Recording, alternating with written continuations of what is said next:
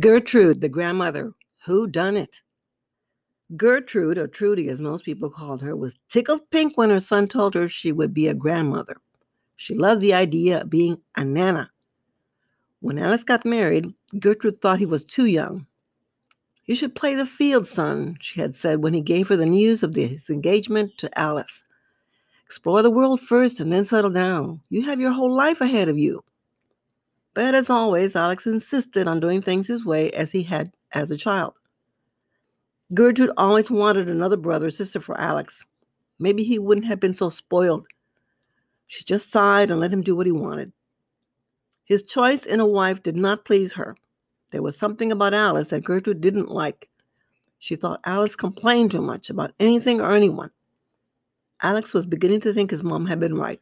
Maybe he should have waited. When Alice became pregnant, she complained even more. There was nothing that could please her. Food was either too hot or too cold. Noises bothered her, and she let everyone know. Gertrude tried to be patient for her son's sake. When the baby arrived, things changed for the better at first. Gertrude was happy to be a grandma. Alex was a proud father. But Alice went back to her old habits, and now she became obsessed with the baby's comfort. Her worries irritated Gertrude to no end.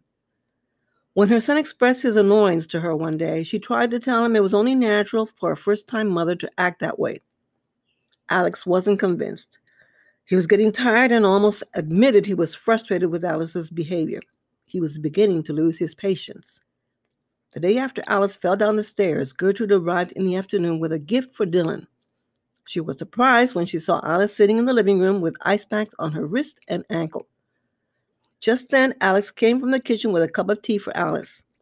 Gertrude asked, "What on earth happened?" Alex said, "She tripped and fell down the stairs last night, Mom, but she's all right. It isn't serious, just a few bruises." Alice said, "Yeah, Gertrude, I tripped and fell over a roller skate. What do you think? I didn't even know we had roller skates.